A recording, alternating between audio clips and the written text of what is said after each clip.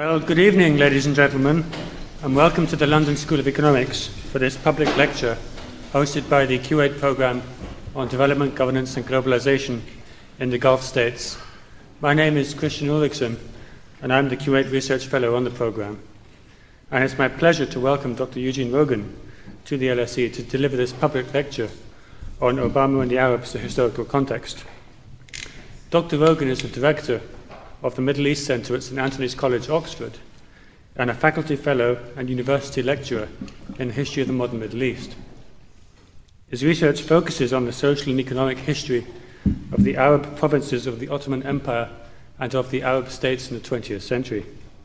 He's the editor of the new Cambridge University Press book series, The Contemporary Middle East, and the author of numerous books, including Frontiers of the State in the Late Ottoman Empire, Transjordan 1850 to 1921, and co-editor, along with Professor Avi Shleim, of The War for Palestine, Rewriting the History of 1948. His most recent book, published this month, is The Arabs, A History, copies of which are for sale in the foyer outside, and Dr. Rogan will be happy to sign any copies for you afterwards. The format of the event tonight is that Dr. Rogan will speak for about 40 to 45 minutes, followed by a question and answer session. The event is being recorded. We hope to have a podcast and a video available on the website within the next few days. Dr. Rogan, thank you. Thank you.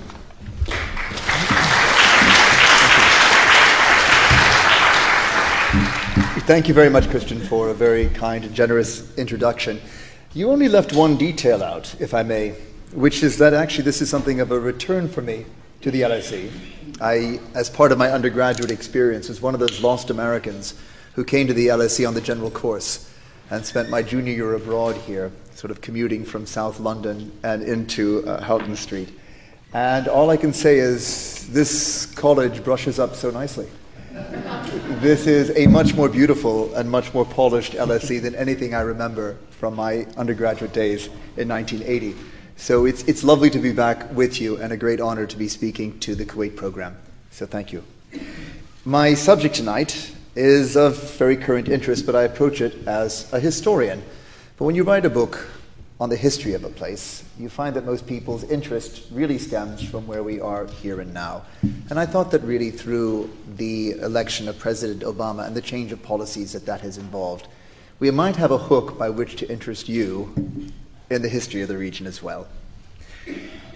Now, the Arab world had long aspired to a significant change in American foreign policy towards the Muslim world. Since 9/11, the neoconservative government of George W. Bush had pursued policies hostile to the Arab and the Islamic world. For most in the Arab world, the American-led war on terror was nothing short of a war on Islam. And when Barack Obama went to Cairo last June, many people believed that the moment of change had arrived. We meet at a time of tension between the United States and Muslims around the world, Obama told his audience at Cairo University. Tensions rooted in historical forces that go beyond any current policy debate. Now, there were many things that won Barack Obama over to his audience in Cairo.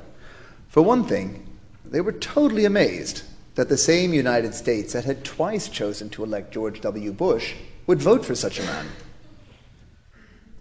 First time that we had an African American to lead the nation in its highest office.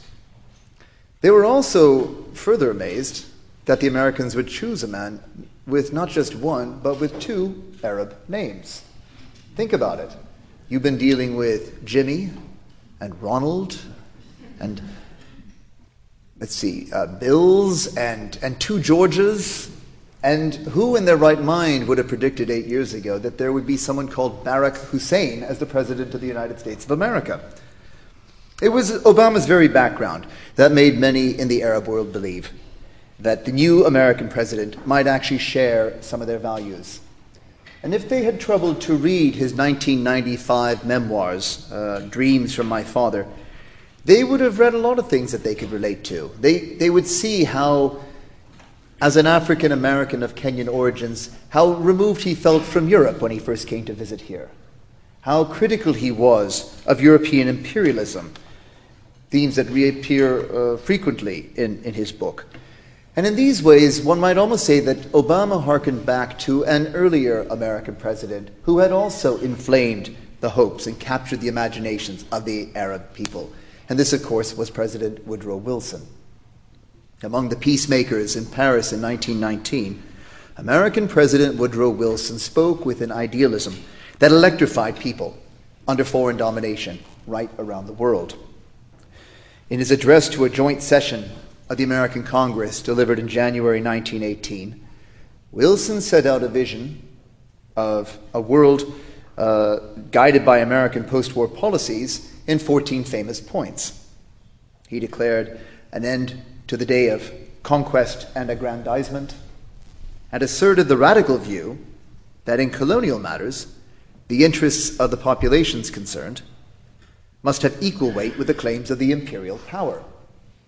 Wilson addressed Arab aspirations in his 12th point, assuring them an absolutely unmolested opportunity of autonomous development. For many in the Arab world, this was their first encounter with the emerging American superpower that would so come to dominate the 20th century. As the world assembled in Paris to work out the terms of peace, the Arabs looked to Woodrow Wilson as the standard bearer of their aspirations. Now, of course, Wilson disappointed the Arab world. The United States did nothing to prevent the partition of Arab lands and their division between France and Britain. Nor did America come to the assistance of the Arab world in its quest for independence during the interwar years. When the United States returned to Arab affairs after the Second World War, it was as a dominant power that sought to subordinate the Middle East to America's Cold War priorities. Yet, with the election of Barack Obama, the United States seemed to be on the threshold of a new era of positive engagement with the Arab world. "I have come here," he told his Cairo audience, "to seek a new beginning between the United States and Muslims around the world, one based upon mutual interest and mutual respect." He spoke of years of mistrust and of the need to say openly the things we hold in our hearts. There must be a sustained effort to listen to each other, to learn from each other, to respect one another, to seek common ground. Now, this language of mutual respect and understanding represented a remarkable reversal of the policies that had prevailed in the Bush administration. Gone was the language of the war on terror. Obama formally instructed his staffers to abandon the use of the expression. Gone was the ambiguity over torture that had really cost America its moral authority on issues relating to human rights during the Bush years. Gone was the talk of an axis of evil or the clash of civilizations. The new American president pursued a policy of engagement with the international community, dialogue with states with which the United States differed, and a resolution to the conflicts that destabilized the Middle East as a region and its relationship with the United States in particular. Already poll results suggested that Arab views of the United States had undergone a kind of tectonic shift since the election of Barack Obama. Obama's initiatives to close the Guantanamo Bay facility and to withdraw U.S. troops from Iraq had resulted in surges in America's approval ratings right across the Middle East. In such different countries as Syria, Qatar, and Egypt, where U.S. approval ratings had actually fallen to single-digit figures in the Bush years, public opinion polls taken by the Gallup agency showed a marked increase in approval, up to 15% in Syria, up to 22% in Qatar, and up to 25% in Egypt. The most dramatic increases in public opinion in the Arab world were actually in Algeria and Tunisia, which sort of posted gains of 22 or 23%. A Zogby poll taken 100 days into Obama's presidency found yet more support for the new administration. In Saudi Arabia, the UAE, Lebanon, and Morocco, more than 50% of respondents claimed to have a more positive view of the USA since the election of Barack Obama. Yet, as these figures demonstrate, Obama still faced a tremendous barrier of mistrust when he went to Cairo.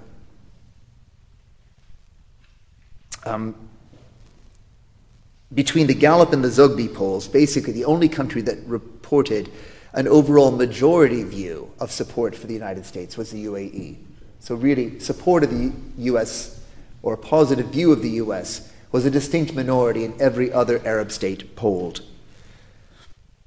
Clearly, Obama had his work cut out for him as he took to the podium in Cairo to win over skeptical audiences in the Arab and the Muslim world.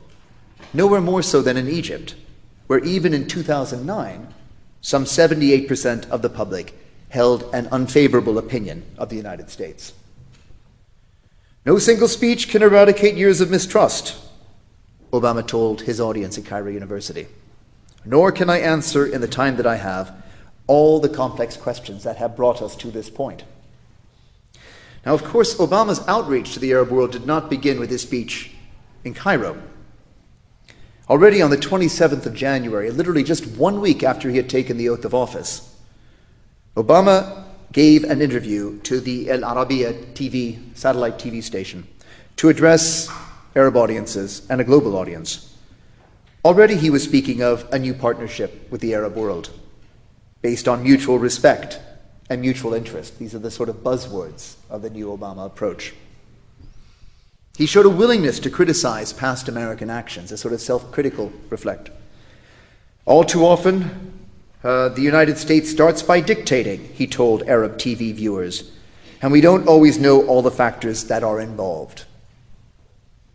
And he acknowledged the strain in U.S.-Arab relations when he said there was no reason why America could not restore, and I quote, the same respect and partnership that America had with the Muslim world as recently as 20 or 30 years ago. Again, what a telling statement. I mean, in effect, he is saying that for the past 20 or 30 years, there has been neither respect nor balance in relations between the United States and the Arab world.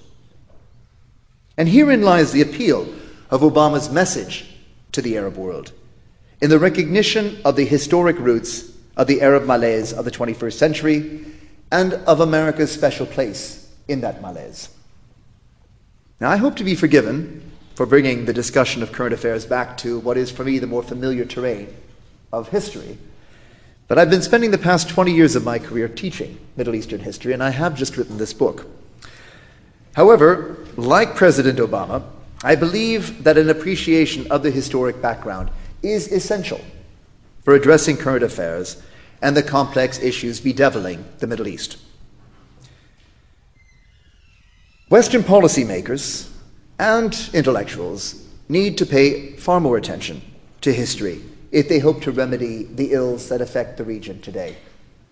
All too often in the West, we discount the current value of history. As political commentator George Will has written, when Americans say of something, that's history, what they usually mean is, that's irrelevant. And nothing could be further from the truth. Indeed, people in the West need to pay far more attention to the way that history has been experienced and understood by the Arabs themselves if you wish to come to terms with Arab problems. This could spare them not from repeating history so much as from repeating historic mistakes. In entering Middle Eastern politics, any Western leader needs to come to terms with the historic grievances that have shaped contemporary Arab political culture. The Arab people, the late Lebanese journalist Samir Kassir wrote, are haunted by a sense of powerlessness. Permanently aflame, it is the badge of their malaise. Powerlessness to suppress the feeling that you are no more than a lowly pawn on the global chessboard, even as the game is being played in your own backyard. Unable to achieve their aims in the modern world, the Arabs basically see themselves as pawns in the game of nations, forced to play by other people's rules. Now, this is not an entirely new phenomenon. The Arabs have negotiated the modern age largely by the rules set by the dominant powers of the day. In this sense, modern Arab history really begins with the Ottoman conquests in the 1500s, when the Arabs first came to be ruled by an external power and from a non-Arab city, from Istanbul. The European imperial powers and the superpowers of the Cold War era each perpetuated the subordination of the Arab world to outside rules. After 5 centuries of playing by other people's rules, the Arabs aspired to mastery over their own destiny, such as they had enjoyed in the first 5 centuries of Islam. But most Arabs today would tell you that they feel they've never been farther from achieving that goal than they are today.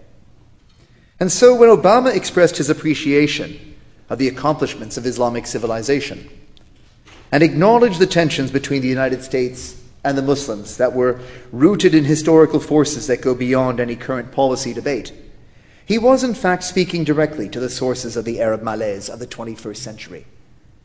The success of Obama's first overtures to the Arab world can be traced to his acknowledgement of the present significance of Arab history.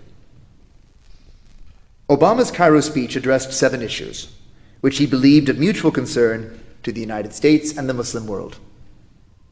America's security from violent extremism connected to the future of U.S. troops in Iraq and Afghanistan. The Israel-Palestine conflict. The threat of nuclear weapons. Democracy. Religious freedom. Women's rights. And economic development. Of these issues, 3 really stand out as areas of historic conflict between the Arabs and the dominant powers of the day. The role of foreign armies in the Arab world, the Arab-Israeli conflict, and the place of democracy in the Arab world. In these areas, the new U.S. administration is most in need of historic grounding if it's to avoid historic mistakes. Now, Obama has received most support in the Arab world for his pledge to withdraw troops from Iraq by 2012. I've made it clear to the Iraqi people that we pursue no bases and no claims on their territory or resources, Obama explained in Cairo. Iraq's sovereignty is its own. Now, this was a particularly sensitive point across the Arab world. In Iraq, where Britain effectively went to war against the military government of Rashid Ali al-Kailani in 1941 to preserve their base rights and to overthrow Kailani's pro-German government at the height of World War II, but also in Egypt, where the British had fought a violent conflict against both the police and armed volunteers to preserve their bases along the Suez Canal in 1951 and 1952. The French, too, had violated the sovereignty of the Syrians and the Lebanese, refusing to hand over control of the military in both countries, even after they had secured nominal independence in 1943. In the early years of the Cold War, in the 1950s, the United States, for its part, was determined to secure a treaty of military alliance binding the states of the Middle East to the West and not seeing them drift into the orbit of the Soviet Union. Yet the Middle East Defense Organization, the Baghdad Pact, even the Eisenhower Doctrine, all founded on Arab opposition to foreign military intervention in the Arab world. When the government of President Camille Chamoun invoked the Eisenhower Doctrine and called for American intervention in the Lebanese Civil War of 1958, the U.S. responded by sending in the Marines. However, the Marines remained in Lebanon for only 3 months and left without firing a shot in anger. So it was a kind of intervention that wasn't likely to provoke a kind of violent response from the Lebanese population at large. The next U.S. intervention in Lebanon, after the Sabra and Shatila massacres in 1982, would prove less successful by far. On the 23rd of October 1983, some 241 U.S. servicemen, along with scores of French soldiers, were killed when a suicide bomber drove a truck laden with explosives into the heart of the Marine compound. Within 4 months, U.S. President Ronald Reagan withdrew all American service personnel. His Middle East policies left in tatters. When America returned to the Middle East, it would be in the strategic oil-producing regions of the Persian Gulf. The U.S. Navy took up positions in the Gulf during the Iran-Iraq War that raged from 1980 to 1988 to ensure the smooth flow of Kuwaiti and Saudi oil to global markets. But it was the Iraqi invasion of Kuwait in 1990 that provoked the first truly destabilizing American military presence in the region. Some 450,000 U.S. service men and women were assembled in Saudi Arabia, Bahrain, and Qatar to launch an air, sea, and ground war to drive Iraqi forces out of Kuwait. In the aftermath of the Desert Storm War, tens of thousands of American troops remained in bases in the region. Now, it's important to stress how much concern this provoked, because many in the region saw an American military base presence as something that would grow over time, increasingly permanent, such as they had become in places like the Philippines, in West Germany. The last thing that the Arab world wanted to see was a permanent American base presence in the heart of the Persian Gulf. This is undoubtedly the cause of the alienation between Osama bin Laden and the Saudi monarchy, which led to the conflict, and arguably a conflict between him and the Saudi government, and then the larger sort of Al-Qaeda conflict with the United States. Now, what these historic examples serve to demonstrate is that far from upholding Western interests in the Arab world, a foreign troop presence produces tremendous instability in the region and serves as a focus of domestic resistance against foreign occupation. So one hopes that President Obama will keep to his promises on troop withdrawal in the interest of regional stability. But what we can say is that Obama calmed one of the prevailing fears in the Arab world by his pledge to withdraw U.S. troops from Iraq without trying to seek any base presence or base rights in that country. There are, of course, grounds for concern in the recent resurgence of violence in Iraq, as America is reducing its troop presence. But even the government in Baghdad seems to believe that it will be better positioned to combat an insurgency if it doesn't have to do so under the specter of a foreign military occupation. In making the Palestinian-Israel conflict a first-term priority for his administration, Barack Obama was addressing an issue burdened with a long history of one-sided U.S. policies. And Obama's poll rating suggested that he did not enjoy the confidence of the Palestinian people. Unlike nearly every other country polled by both Gallup and Zogby in February and March 2009, the Palestinian territories actually recorded a marked decline in approval ratings for the U.S. government. Which is to say, they thought less of the American government in March 2009 under Barack Obama than they had in August 2008 under George Bush. Of course, Palestinians were still recovering from the trauma of the very violent Gaza war of December 2008, January 2009, in which 1,300 Palestinians, actually more than 1,300 Palestinians, and 13 Israelis were killed. Not even the election of a sympathetic African-American president could calm Palestinian rage at the devastating Gaza war. And here, words clearly would not be enough. There would need to be actions. Obama gave his Cairo audience, and the Palestinians watching on live TV beyond, a mixed message. He started by reaffirming America's commitment to Israel, a bond he termed unbreakable. Yet Obama's reflections on the plight of the Palestinians and the legitimacy of their political aspirations went further than any American president in office, any serving American president, had ever made. So let there be no doubt, he assured his Cairo audience. The situation for the Palestinian people is intolerable. He spoke of the daily humiliations, large and small, that come with occupation. He acknowledged the suffering of refugees who for more than 60 years have endured the pain of dislocation. And he reaffirmed his administration's commitment to a two-state solution where Israelis and Palestinians each live in peace and security. That, he claimed, is in Israel's interest, Palestine's interest, America's interest, and the world's interest. Now, to achieve this settlement, Obama called on the Palestinians to abandon the path of violence to try and secure their political gains. And he called on the Arab world at large to live by their commitments to normalize relations with the Jewish state as part of a global resolution of the Arab-Israeli conflict. But his challenge to Israeli policies proved sterner yet. Israelis must acknowledge that just as Israel's right to exist cannot be denied, neither can Palestine's. The United States does not accept the legitimacy of continued Israeli settlements. This construction violates previous agreements and undermines the effort to achieve peace. It is time for these settlements to stop.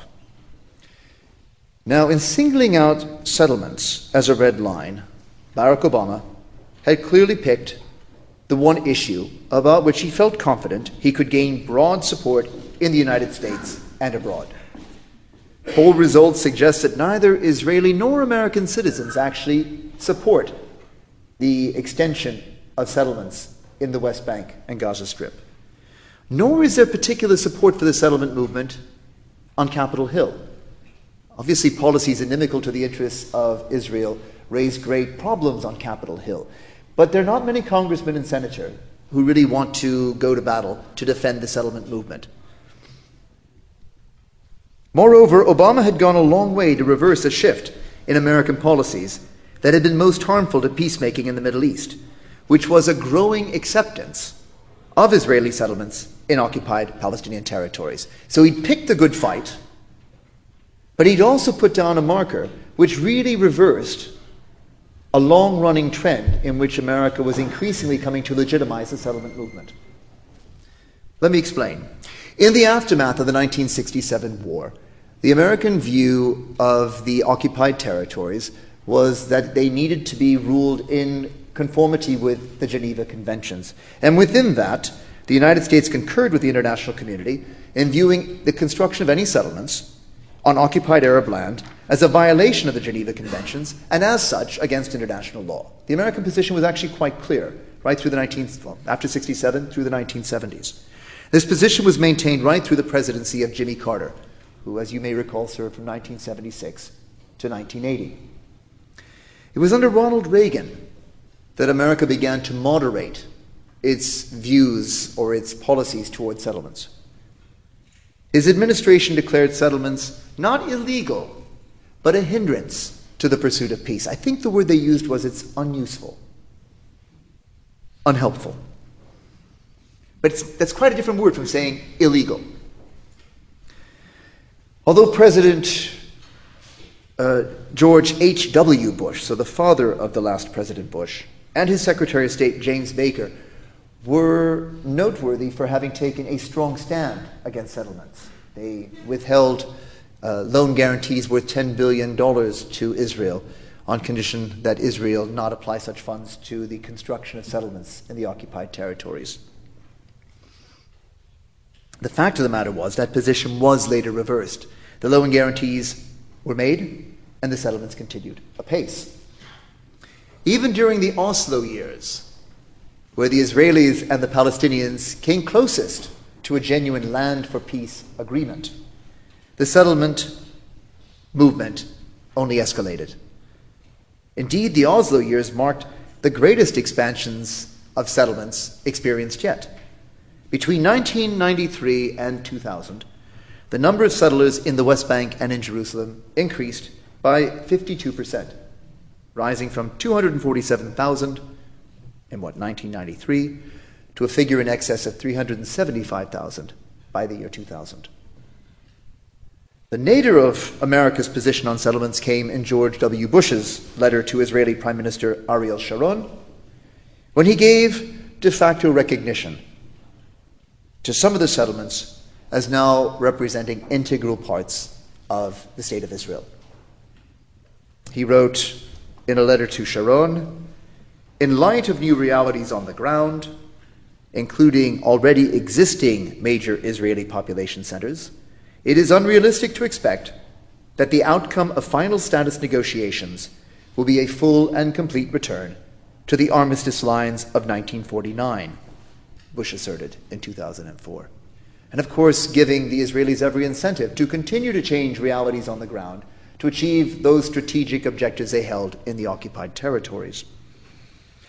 Now, Obama knew that America faced a credibility problem with the Palestinians and with the Arab world more generally in playing the role of honest broker in any attempt to revive an Arab-Israeli peace process.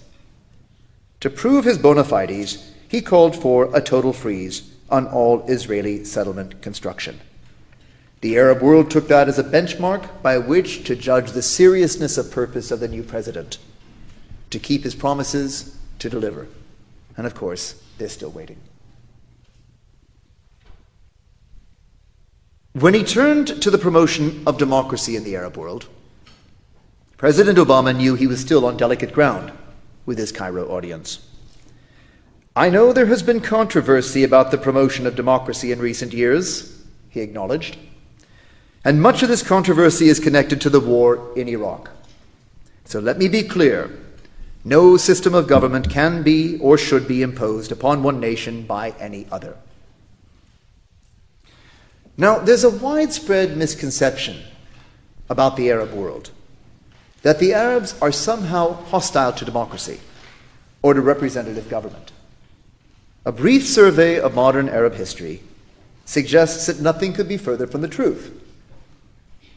One of the earliest proponents of political participation and constitutional reform was the Egyptian cleric Rifat Tahtawi, who studied in Paris for 5 years between 1826 and 1831. So we're talking the first half of the 19th century.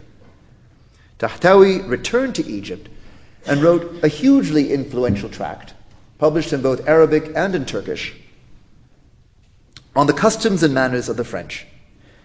In his study, now available in a brilliant translation by Daniel Newman called An Imam in Paris, it's Saki Books that brought it out, and it's actually well worth the read. In this study, Tahtawi extolled the virtues of French democracy of the Second Republic. The reformist cleric was captivated by the way the French Constitution promoted the rights of the common citizen, rather than reinforcing the dominance of the elites.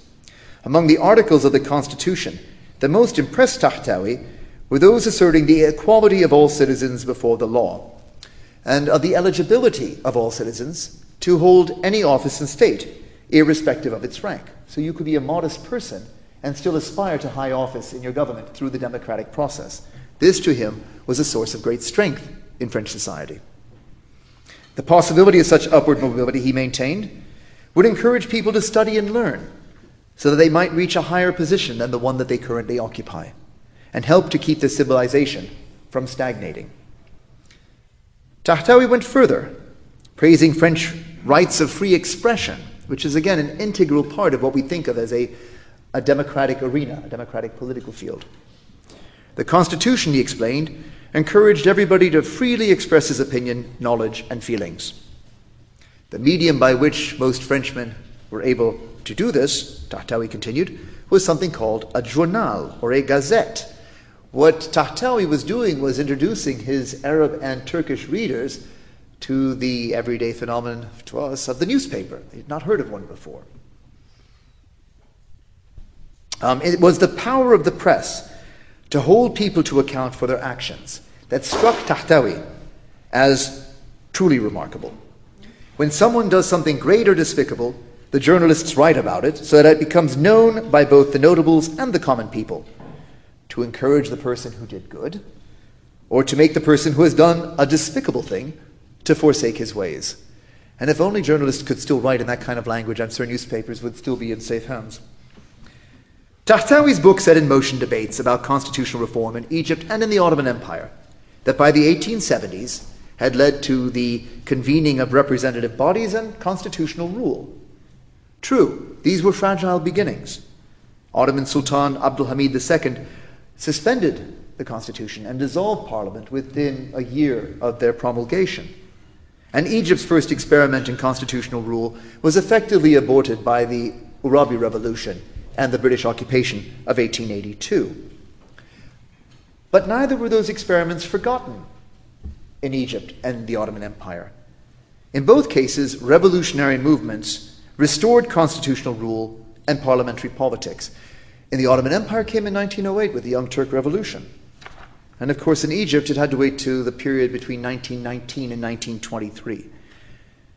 Indeed, the interwar years were in many ways the height of parliamentary democracy right across the Arab world. These were the years of Egypt's liberal age, of party pluralism, frequent elections, and widespread press freedoms. In Iraq, elected bodies ratified the country's treaty with Britain, and elected legislature assisted the new monarchy of King Faisal I. The French encouraged elections and the formation of parliaments in Syria and Lebanon. But in many ways, the British and French were too enthusiastic about democracy and elected government in their Arab possessions. Or rather, they did not match their enthusiasm for the form of democracy with giving such political institutions real power, real authority, real decision-making power. And in this way, the British and French undermined the credibility and the legitimacy of democratic forms of government by ensuring that elected legislatures would be compliant bodies to rubber stamp the policies of the imperial power. For many in the Arab world, parliaments were actually just a vehicle for foreign domination, rather than a vehicle of representative government that would empower the people. When, by the 1950s, the multi-party politics of Egypt, Syria, and Iraq had been toppled by military men heading revolutionary republics, few mourned the passing of a political system tarred by association with the hated colonial past. Over the intervening decades, authoritarian rule in Arab states has given rise to a number of important democracy movements. The urge for democracy and democratic reform in the Arab world did not die with the revolutionary republics of the 1950s. And in the 1960s, 70s, 80s, one continues to find important intellectuals arguing for the need of greater political participation in their societies. But their work, already pretty dangerous, given the crackdown by strong state security apparatuses, was further compromised by American and European policies that were supportive of the status quo and of the Arab governments of the day, regardless of their political or human rights records. When, in the aftermath of 9/11, the Bush administration began to openly call for democratization in the Arab world, the new policies actually raised grave concern across the Arab world. After Bush declared an open-ended war on terror, they came to see the Bush vision of democratization as another vehicle for foreign domination, rather as it had been in the days of British and French imperialism. The fact that Bush used democratization as one of his main justifications for going to war in Iraq only confirmed their worst suspicions. But in a sense, Iraq wasn't the ultimate betrayal of Arab democracy. One could argue that in the project of overthrowing the despotic rule of Saddam Hussein and putting in motion a process of government chosen by the vote in Iraq, there was a gain there that might yet be able to produce fruitful results. I would argue the ultimate betrayal of the Arab democratization movement came subsequent to the Iraq War. Firstly, in Palestine, when Hamas surprised the entire world by securing overwhelming victory in what all election monitors declared to be a free and fair and open election. When Hamas leader Ibrahim Haniyeh became prime minister, he was faced by preconditions by the United States and the European Union, both of which had branded Hamas as a terrorist organization. When Haniyeh refused to recognize Israel's right to exist, to end armed resistance, or to accept the terms of the roadmap, both the US and the EU refused to recognize his government and effectively cut off the flow of aid to the Palestinian Authority.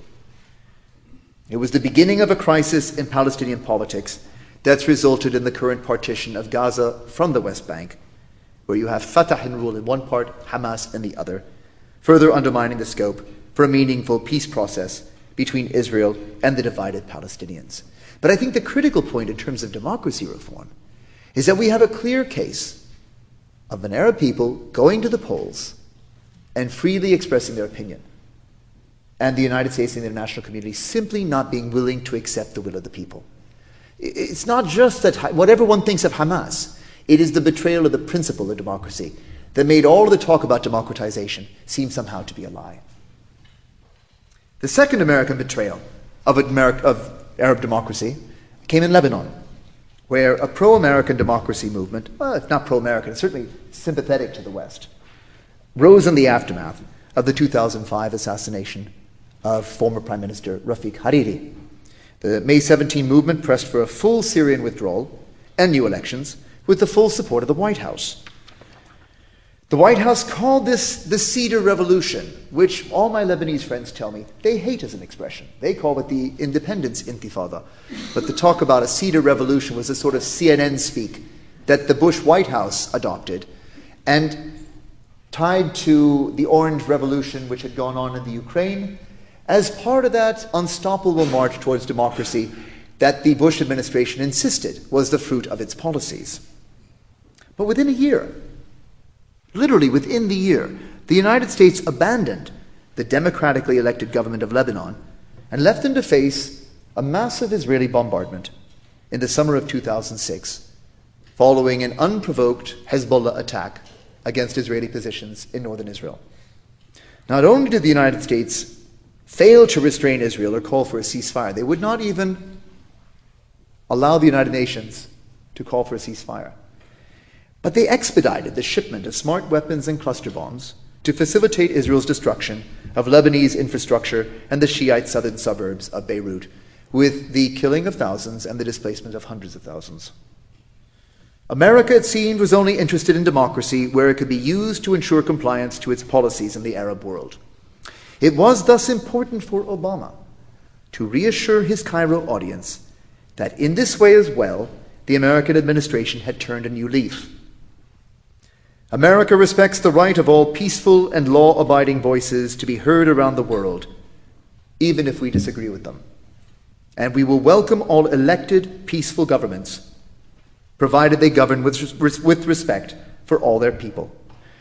It's not an unconditional acceptance of Arab democracy, but at least it showed a new willingness to talk to parties with which the United States disagreed.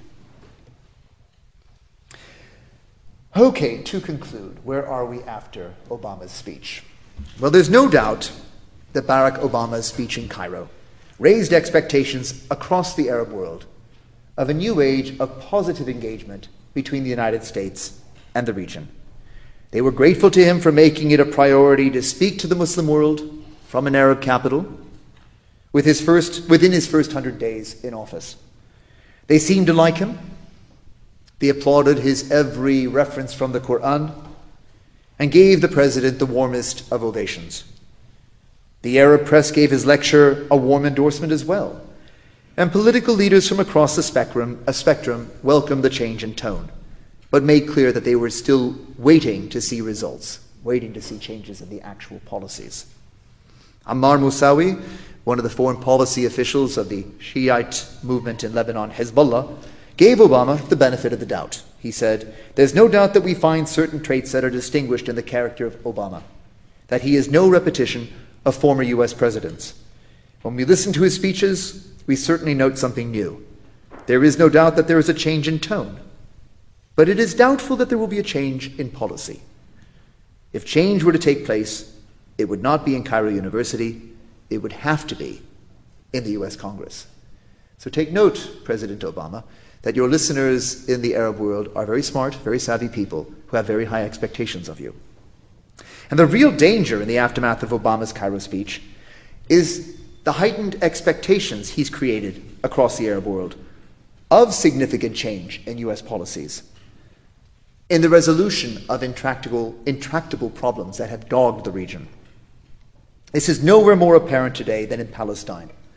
And as The Guardian covered last month, there was a memo leaked from a Fatah official named Mohammed Ghanem, dated the 12th of October, in which he claimed that all hopes placed in the new U.S. administration and President Obama have evaporated, and claimed Obama couldn't withstand the pressure of the Zionist lobby, which led to a retreat from his previous positions on halting settlement construction and defining an agenda for the negotiations and peace.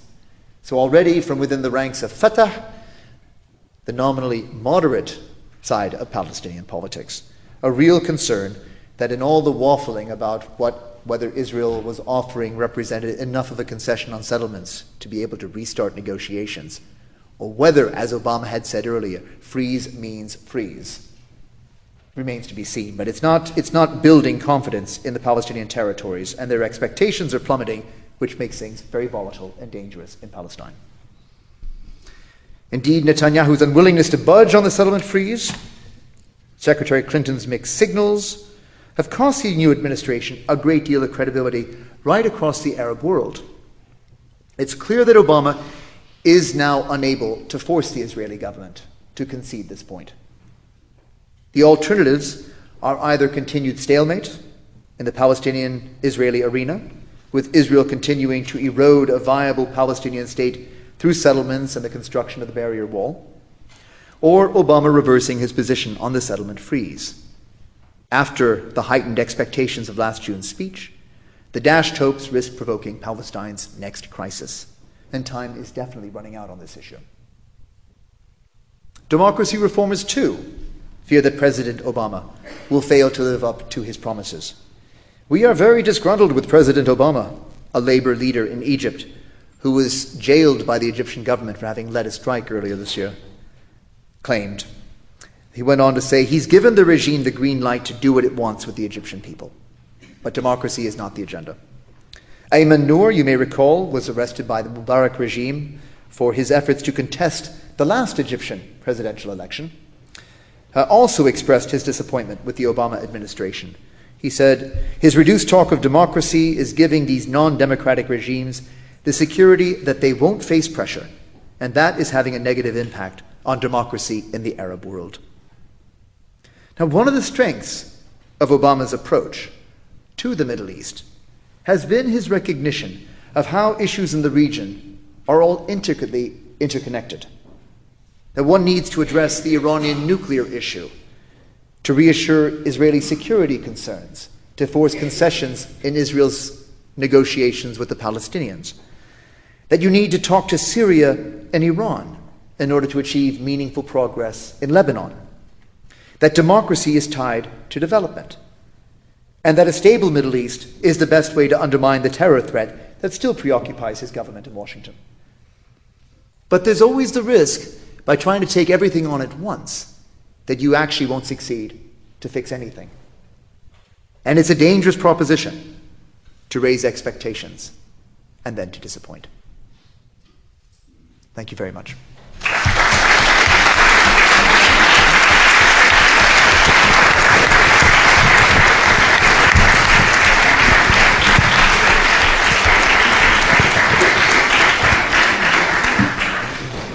Well, thank you very much for such a powerful and fascinating lecture. We have about 35 to 40 minutes for questions. There are stewards with roving microphones, so if you do want to ask a question, please wait for them to arrive, and then if you could state your name and, if necessary, your affiliation, we'll get started. There's a question over there.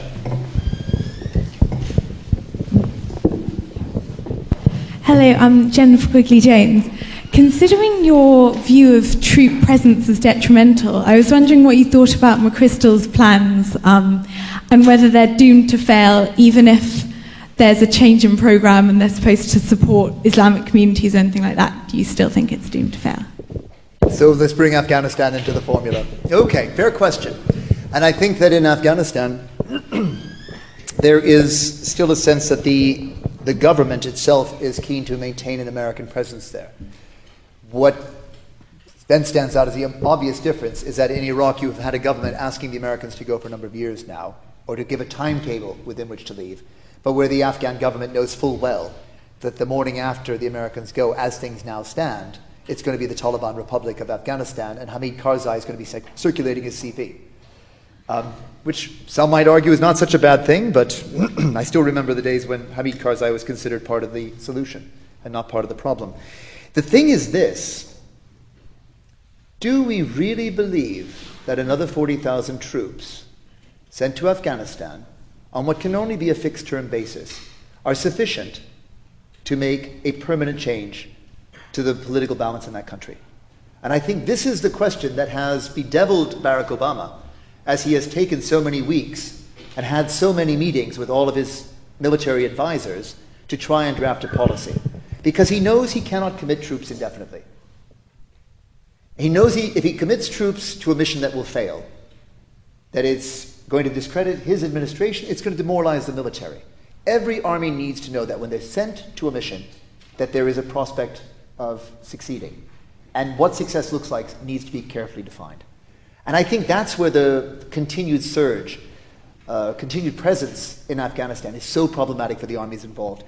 And I don't think it's going to prove the exception to the rule that in the long run the foreign military presence serves to destabilize rather than to stabilize the region. There's a question over here, please. Katrina? It's not usually my inclination to defend the Americans, but in this instance, can I raise it with you that what Obama has achieved on a positive note is to give a better example of putting the US House in order and standing up more truly to the ideals that the United States is supposed to be standing up to. And I think that this is this is the most that, or not the most, but this is the first and most fundamental step that the United States can take, given my belief that they cannot actually impose democracy on the region.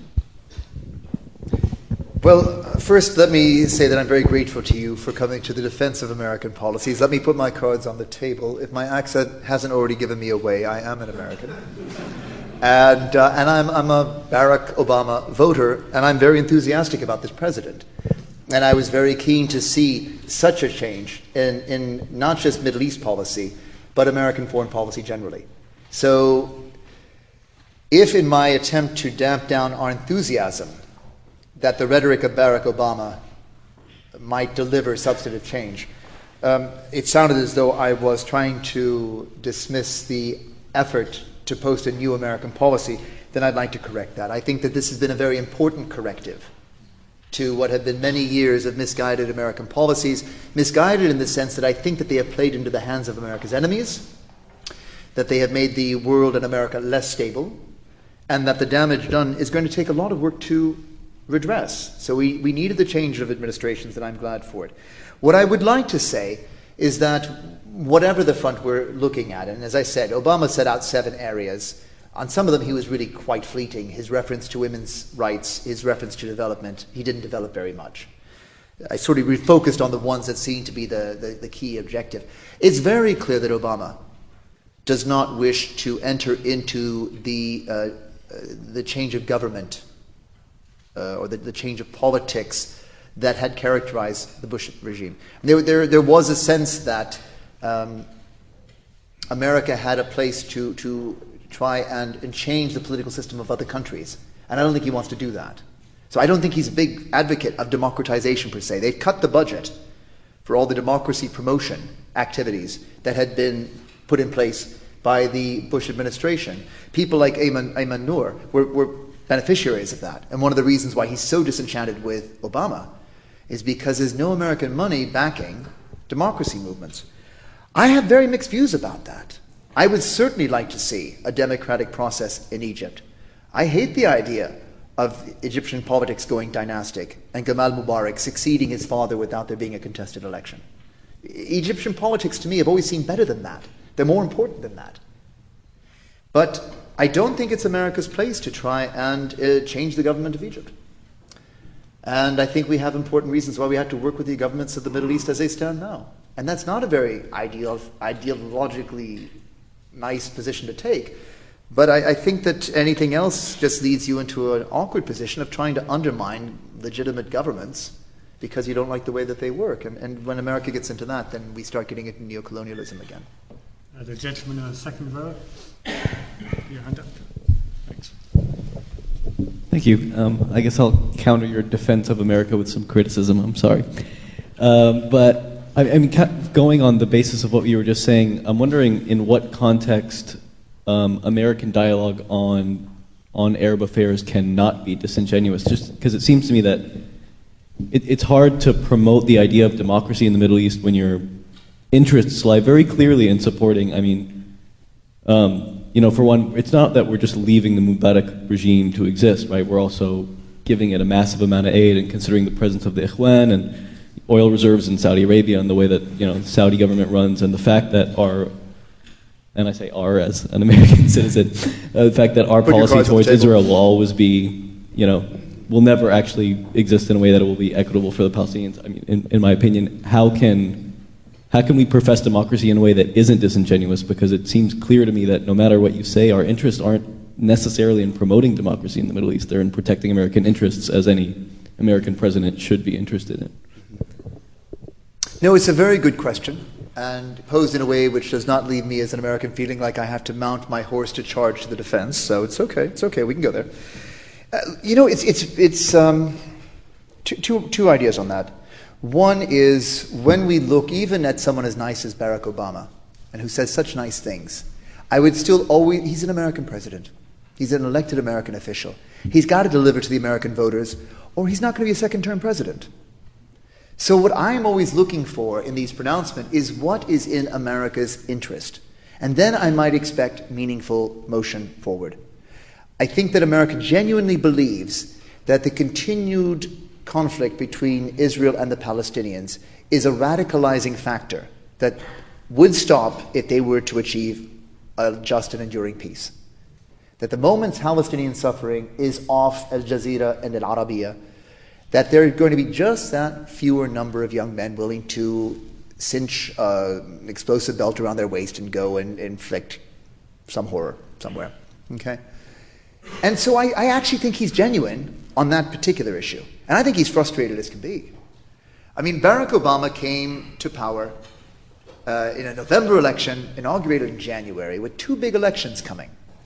Okay? One in Israel, one in Iran. Why is it that bad news in the Middle East always comes from the countries that begin with the I's? But Israel and Iran gave election results that were the exact opposite of what Barack Obama hoped for. And now he's got to deal with not charming Zippy Livni, who could have been the inheritor of some very progressive Olmert policies on trying to come up with solutions for Jerusalem and whatnot, and instead finds himself dealing with Benjamin Netanyahu. Avigdor Lieberman is his foreign minister. These are not nice guys to deal with if you want to try and cut deals with the Palestinians. But if that wasn't bad enough, then blow me down. After everybody seemed to think that we might get rid of Ahmadinejad in Iran, in the worst bungled, the Middle East has some good experience of frauding up elections results. But I would have given the Iranians credit for doing it better. The worst botched elections. And that's what he's up dealing with. What's interesting on the democratization front is how the Obama administration has responded to the Iranian election results. Because they've actually been quite muted. They simply don't want to go there. They've condemned the violence against civilians, and they have not, in any sense made a public endorsement of Ahmadinejad's victory, but they're simply not going to make an issue of it. And I think in that we're already seeing their willingness to accept electoral results that they can't ultimately change. There's a question on the left, the man in the red. Ali Sheikh al-Islami, Bloomberg News. I'm glad you brought that up because on November 4th, obviously it was the 30th anniversary of the hostage taking in the American embassy in Tehran. And alongside that, opposition protesters came out to the streets again. And Iranians, being poetic and enterprising, started shouting, Obama, ya ba'una, ya ba'ma, which means, Obama, you're either with them or with us, which is with the Ahmadinejad administration or with the people. So I think Obama has a very interesting problem here now. How is he going to deal with leaders who are not, let's say, 100% legitimate with their own people and keep his own policies unscathed? Thank you. Well, and remember that Obama's primary concern in Iran is not electoral reform or democratization. It's the nuclear issue. And I think in this, Obama's hands are somewhat tied because if he says we cannot deal with Ahmadinejad, then the rest of his Middle East policy is pretty much gone. Because then he can't make any meaningful negotiations on the nuclear question. The nuclear question got a lot of time in this Cairo speech. I didn't choose to go there because I didn't want to take us into Iran. I wanted to keep the focus on the Arab world. But that's a very big part of his Middle East policy. And so in a sense, he's got to leave open scope for negotiating or dealing with even the government of Mahmoud Ahmadinejad if he wants to be able to address the nuclear issue and prevent Iran from acquiring a nuclear weapons capacity. Whether that's an end in itself or whether that's a necessary precondition or of softening up an Israeli position, I can't say. I'm not privy to those discussions, but it's clearly intimately interconnected. There's a question. You, sir. You. Thank you. John Downs. Has Obama got any power at all in as regards Israel, independent of Congress? He can't cut the $3 billion aid program for Israel without going to Congress. Are there any other levers that he's got? You know, I don't think that Obama would get very far with sticks with Israel. I mean, I think he's gone as far with sticks as he can. There's been a kind of public shaming of Israel over the settlements issue. Again, remember, the international community is not very supportive of Israel's settler movement.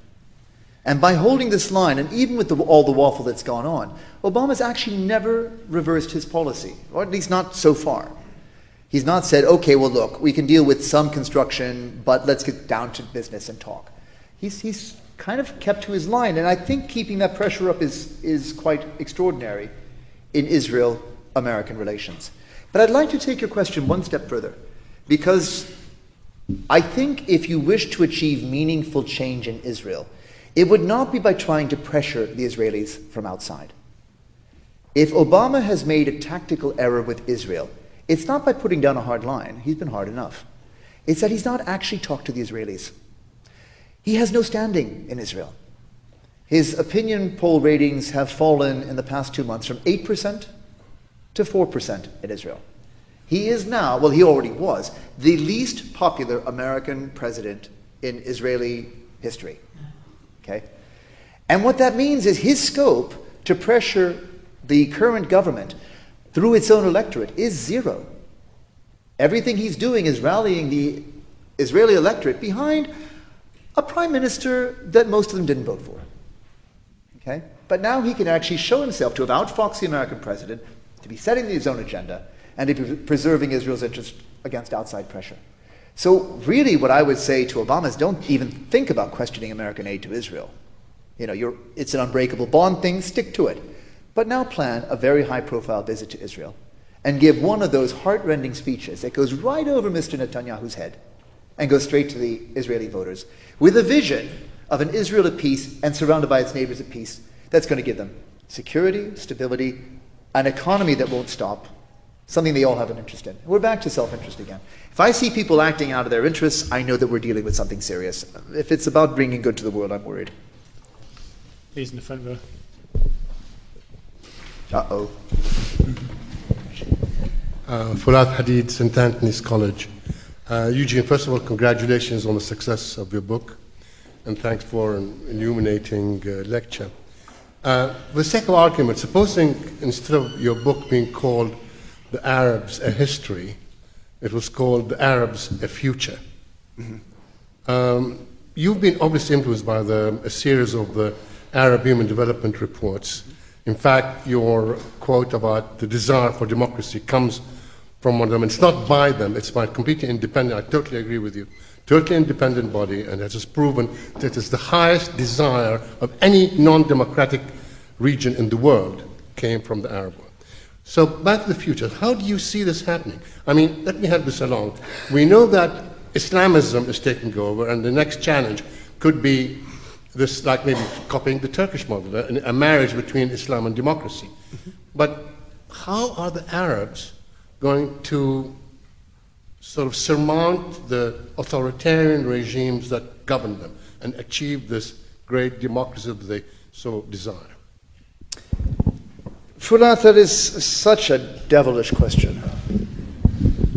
and one for which I have no ready answer. I can only say that meaningful political change in the Arab world, as anywhere in the world, must come from internal forces. It must come from domestic reform. It must be the wish and the will of the people for it to prove sufficiently strong to overturn such deeply entrenched institutions as are common across the Arab states today. These are very powerful states. They're very rooted, established. They're hard stones to turn. And so it's going to take very strong popular movements. And maybe in that sense, we shouldn't be so afraid of the specter of failure. Maybe it's enough that Obama pronounces good intentions and America lowers its level of engagement with the region. And in some places, that politics are left to take their natural course. I don't think it will lead to a Middle East that loves America particularly, or that's going to be particularly sympathetic to the West. But we know what that looks like. I mean, I think that holds for Iran, and to be honest, it's not such a bogeyman. I mean, I don't want to see it go nuclear and all that, but if we want a good example of what a revolution that produced a country that's hostile to the West and wishes to go its own way, it looks like Iran, and frankly, we can live with it. And change, as we've seen after 30 years since the revolution, is coming to Iran. But it's not coming because of pronouncements from outside. It's coming because people in Iran no longer like the way politics are being done in their country. And actually, they're willing to go out in the street and die for it. Now, what could be more powerful a force of change than that? And I think that the future for the Arab world holds certainly tragedy. I mean, I wish it didn't. But I can't see any way to avoid conflicts in the future because there are so many unreconciled and unresolved issues. And that will lead to pain and bloodshed. But one only hopes that at the end of it, there will be a vision of a new kind of government that will go further to meeting the aspirations of people in the Arab world. The gentleman in the back row. Hello, my name is Matthias Dietermann. I'm from SOAS. I'm especially interested in Saudi Arabia, and I would like to ask you, how do you see the relation of the Obama administration with Saudi Arabia in comparison with previous U.S. administrations? Thank you.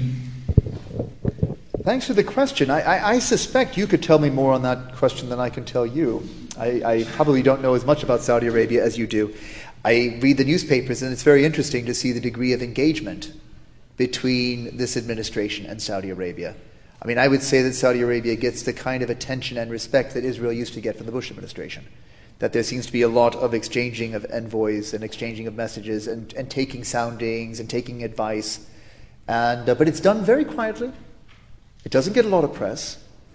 And if there's a pressure that the Obama administration is exercising, it's clear that they want a Saudi commitment to engage with Israel so that they can show the Israelis a meaningful, tangible gain that might win over Israeli public opinion to believe there are partners out there for peace. This is a real preoccupation in Israel, and there's no point in avoiding it. That's a concern. But the Saudis are obviously putting down clear lines of how far they're willing to go and under what conditions. And clearly they're not willing to have any truck within Israel that's continuing to build settlements. So that might be a source of some difficulty in the Saudi-American relation. But it's a different relationship. There were ways in which the Saudi-American relationship was so close under Bush, and yet there are ways in which they were so deeply alienated. And I think that kind of schizophrenia might be a thing of the past. I think there might be a more consistent American engagement with Saudi Arabia as a real heavyweight. And I think also America might be doing a great deal more with Saudi Arabia in terms of propping up the dollar and finance flows and whatnot. That, again, doesn't get a lot of news and attention. But it's a very important relationship. Woman in the front row. Hold on, there's a mic coming right your way. Thank you. Yeah, my question initially was about the AIPAC and the fact that you mentioned they bought Congress, and is there anybody to take on AIPAC kind of thing? And now I'm wanting to say, okay, where are we going to be in 5-10 years' time with the second Obama administration? I too voted for Obama and hope for him, but... Well, I would only want to say that I probably wouldn't agree that AIPAC has bought Congress. No. I think AIPAC, I take very much the kind of Walton and Mearsheimer view of AIPAC, which is to say it's just politics the way politics is done. And when it comes to lobbying groups, we've got lots of examples, and AIPAC's a pretty good one. But I think that there are other forces at work in Congress, and that they're they're showing a greater willingness to listen to other voices. And the one that's most interesting to me at the moment is this J Street movement, which is J Street. Are you all familiar with J Street? It's interesting. If you go to Washington, D.C., there is no J Street. Okay? There's I and there's K, but there's no J because it looks too much alike. So J Street, also J being J for Jewish, is the idea of not the Jewish opinion you get on K Street, which is where AIPAC is based. It's the voice you haven't heard in Washington's politics. This is the moderate Zionist voice that doesn't say Israel right or wrong and really is trying to moderate policies that are more leading towards a peaceful resolution of Israel's conflict with Palestine and its other neighbors. Okay? And I think J Street's actually a movement taking off, so watch this spot. They just had their first or second annual meeting last month. And if you Google them and look up the results, it's a very interesting forum. Much smaller, much less wealthy. As it's new, so much less powerful. But the thing is that J Street taps into what I think might be broader mainstream Jewish American views. And in that sense, I think that there's probably somebody else to be listening to on the Hill than just AIPAC.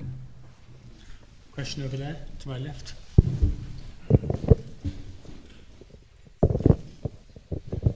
Thank you very much. I was curious, just thinking about the context, one of the things you didn't really mention during the course of your lecture about American foreign policy was the context of the Cold War. And I wonder to what extent Obama's new approach or new direction is stimulated by a much more multipolar world, and perhaps the extent of influence of, say, the EU, which you kind of alluded to, but also perhaps China as well. I'm not sure whether we're in a truly multipolar world. And if we are in one, I don't know that the EU is such the partner that it should be. I get very frustrated to see the EU not assume its critical weight in sort of international affairs, in international politics. And if any power is rivaling American supremacy at the moment, economically and politically, it's got to be China. So there may be in the 21st century a major reorientation of the poles, but it still feels to me, and this could be me blinded by my American vision, that we're still dealing with a unipolar world, but it's a unipolar world that is moderated by the forces of the global economy. And that global economy draws in other very important players and gives new prominence to places like India and Brazil, as well as to China.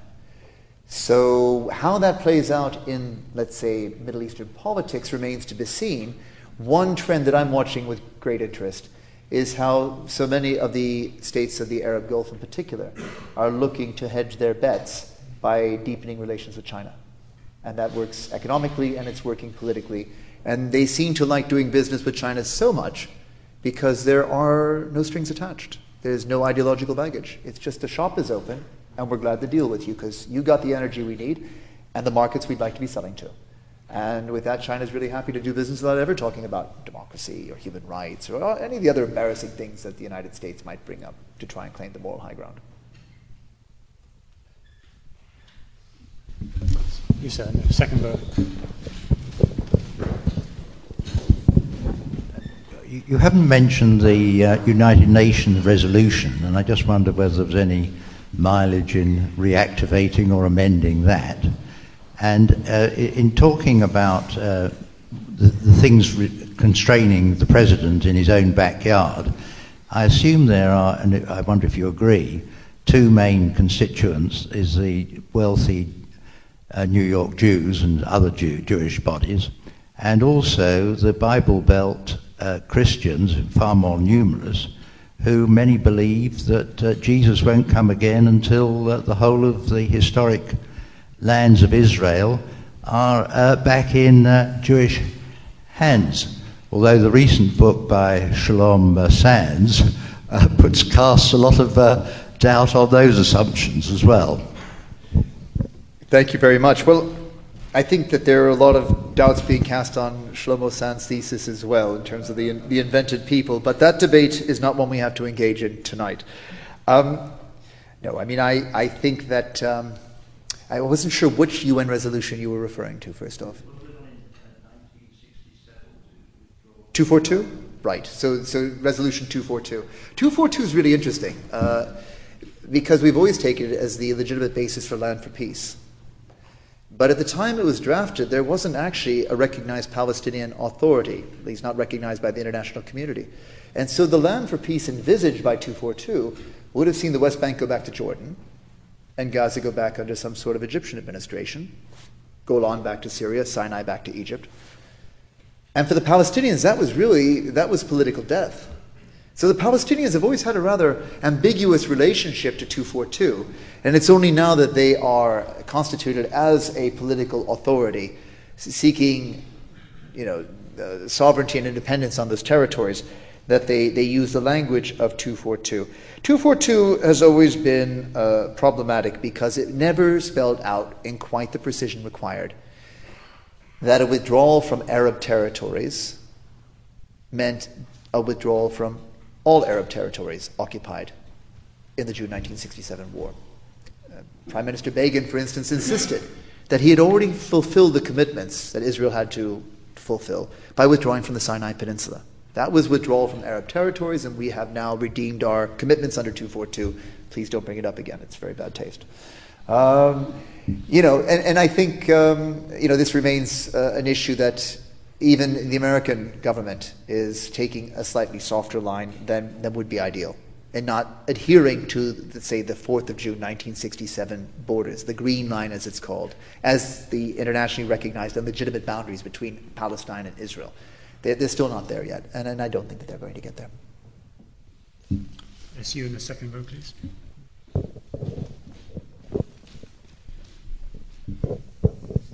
My name is Nora. Thank you very much for taking the trip. I have two questions for you, in fact. One is, do you not think that all these statistics on the Arab opinion on Barack Obama are largely misguided, since the one country that is largely in favor is the UAE, a largely apolitical country where you cannot talk politics on newspapers, where they have the specter of Iran right next to them, and the Afra military base is one of the largest in such a country so small, because they consider the U.S. the one military that's going to help them if Iran decided to do something. So that's one thing. Let me answer that one first, and then come to your second one. I'll let you do the second, but I have a short-term memory, and I'll lose the first question with the second. All right. The critical thing is 2 points, really. One, even with the surge in popularity recorded in the polls, we're talking an improvement of 10, 15%, maximum 23% in any given country. But in most cases across the board, most Arab countries remain deeply skeptical. So it's an improvement of the view of America since George Bush is out and Barack Obama has come in, but still hugely skeptical. And I wouldn't want the polls, as quoted, to give a false impression that there had been a sweeping wave of Arab support for the United States under Barack Obama. They're skeptical. Everything you say about the UAE is noted, and I have no contradiction to offer. It goes a long way to explaining why they are the exception in having a slight majority favorable opinion. They have occupied islands that Iran has taken over, and there are a lot of tensions between Iran and the UAE. So that's the only reason they keep campaigning for military bases, one from France, of course, that you know about recently, and one from the largest military base for the United States in the Persian Gulf, I believe. In a country so small, you'd expect it maybe in Saudi Arabia, but the UAE is really small, the size of the state. Maybe because it's so small, it needs the big base all the more. But let's go on to your second question. The opinion on the street in the UAE is more, Iran is very scary. They have our islands, we already have tensions, we don't want to deal with them. Your second question. One thing. And the other thing is what your opinion is on Barack Obama's refusal to ratify the Goldstone report, and what justifications he had for that. Right. Well, I think Obama's not alone in having rejected the Goldstone report as having been perceived to be too critical of Israel and not sufficiently critical of Hamas.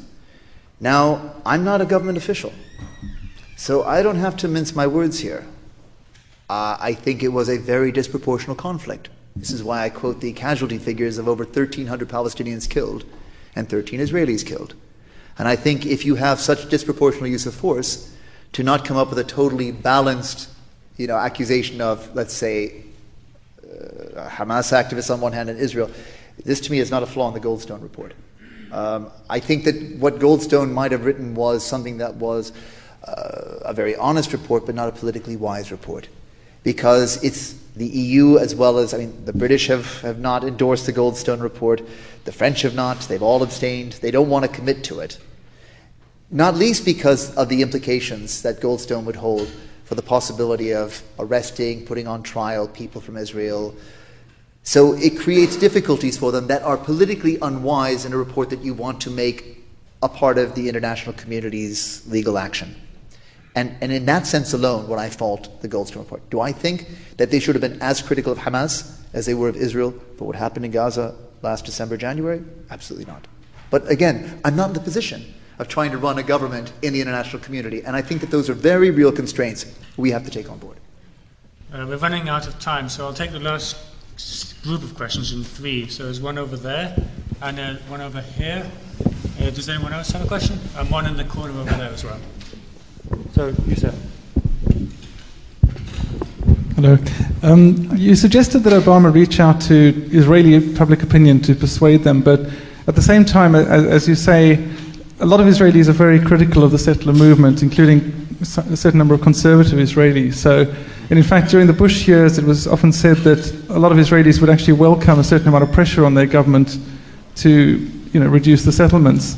So, are you sure that his pressure on that issue is what's alienated Israelis, or do they feel generally that he is unsympathetic to them in a more general sense, do you think? Again, I only go by what I read, which is to suggest that public opinion is falling in line with Prime Minister Netanyahu in standing up against American pressure. And so in this it seems to be counterproductive. I think it would go a long way to reassure Israeli voters, were Obama to actually visit Israel and give them the warm embrace that they feel has been lacking. He's got to turn around those, again, I'm sorry with the opinion polls here, 4% ratings for an American president in Israel suggests that your policies are going to go nowhere in that country. Next. Hi, my name is Sebastian. I'd like to ask, in terms of Palestinian reconciliation, what has the US administration's role been in promoting or thwarting this attempt? And even if something like that succeeds, what sort of value does it have in the long term? Now, give me it again, because I was so distracted by the cut hair and the beard that I didn't recognize you. And so I have to admit I wasn't paying attention, Sebastian. Sorry. In terms of Palestinian reconciliation attempts, what has the Obama administration done for it, against it? Right. And even if it's achieved, what sort of real value does it have in terms of Palestinian statehood, considering geographical distance and all of that? Sebastian, there's no way to engage in meaningful negotiations as a Palestinian entity of any kind, so long as the West Bank and Gaza are divided. And to me, what has happened since the 2006 election has been a classic example of divide and rule. And I think that in this, Palestinian politicians have failed the Palestinian people, in both Hamas and in Fatah. And that if they had an inch of nationalist feeling to them, they would overlook their petty differences, and not that petty, they're big differences ideologically, but come together as a Palestinian people to fight for the Palestinians' rights. So that's what I think they should be doing. The outside communities played a huge role in fostering this divide. And if there's one thing I could ask the British government or the American government to change, it would be simply negotiate with Hamas openly. No preconditions, just open a dialogue with them and get them back to the political process, because what we object to in the West, right, is the terror organization, not the parliamentary organization. So get them in the political process and out of the use of violence, and I think that you're already halfway to achieving your tangible goals. I don't know what policies this administration is doing to try and foster dialogue between Hamas and Fatah. I hope they're doing something there. But they will go nowhere if they try and foster negotiations between the Palestinians and the Israelis, so long as the Palestinians remain divided. I think that's fundamental. And the last question. Everything that Netanyahu does appears to be directed internally to maintain the stability of his coalition. Do you think the Obama administration has reconciled itself to having to wait to the next Israeli election when either Likud has a stronger hand or Kadima gets elected? Well, it's very hard for any outside observer to plan in any meaningful way what might happen in Israeli politics because of the high volatility of coalitions. And you could have a change of policy provoke flight of one party in Netanyahu's coalition, but allow scope to bring a different one in. If, for instance, there were meaningful progress on a land for peace deal with the Palestinians, you could count on Likud flight from underneath Netanyahu's feet. But suddenly, I think Kadima might be very interested in coming in and playing in a coalition that was going towards those goals. So perhaps there's something short of waiting for the next election or trying to foster a new election or early elections that would rather deal with trying to address the Israeli party system as you would try to address the Israeli electorate, Israeli voters, with a different vision of a political future that would hold benefits for Israelis that might make it politically acceptable for some parties to go with it. So, no, I don't think it has to wait till the next election. But I do think they have to engage more directly with Israel. And I say that as someone who's always been very sort of supportive of Israel's engagement with the Arab world, but I think that it's essential for American policies to succeed. I'm afraid we've run out of time, but if you've been whetted your appetite by this excellent talk, there'll be copies of the book on sale in the foyer outside, and Eugene is happily going to sign them if you come back in here. And it just remains for me to thank him on your behalf and on my behalf as well for such an excellent talk. Thank you. Thank you. Thank you all very much.